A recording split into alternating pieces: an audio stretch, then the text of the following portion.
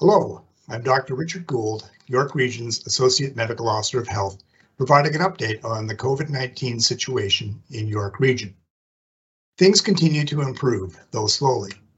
Thank you to our residents who continue to do their part by following public health protocols to help slow the spread of Omicron variant and preserve our healthcare system.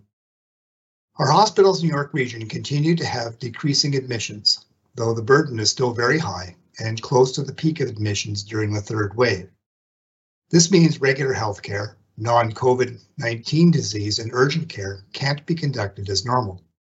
The good news is, as of last week, the province announced a gradual resumption of non-urgent and non-emergent surgeries and procedures. We need to ensure our hospitals have the capacity to resume and maintain this care. Decreasing COVID-19 hospital and ICU admissions is important, so we can give better access for everyone in the healthcare system. With approximately 90% of residents vaccinated with 2 doses, we need to continue this trend with our booster doses.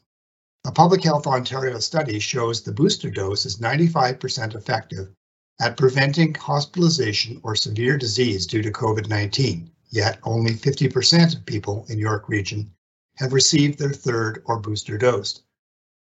Booster doses are very important to protect yourself and to protect our hospitals from being overburdened. If you haven't received your booster dose yet, please do so right away. Walk into any York Region public health clinic to get your vaccine.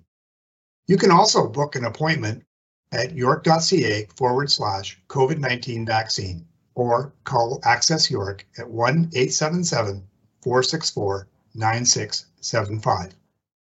Last week, the province announced additional rapid antigen tests being distributed to the public. While these tests are a great tool to confirm if you are positive for COVID-19, please remember that if you have any COVID-19-like symptoms or have been identified as a close contact of someone who tested positive for the virus, please isolate immediately, regardless of the outcome on a rapid antigen test. A positive test may not show up immediately, and by self-isolating, you are protecting your friends and family. If you do test positive with a rapid test, please visit york.ca/COVID-19 positive to take part in our anonymous survey and find next steps on how to keep yourself and the community safe. As we approach further easings of restrictions in Ontario, I want to remind everyone, while this is great news for our mental health and economy, we must remain cautious. Omicron is highly transmissible, and we must continue to follow public health guidelines. Working together, we can get through this. Thank you. Please stay safe.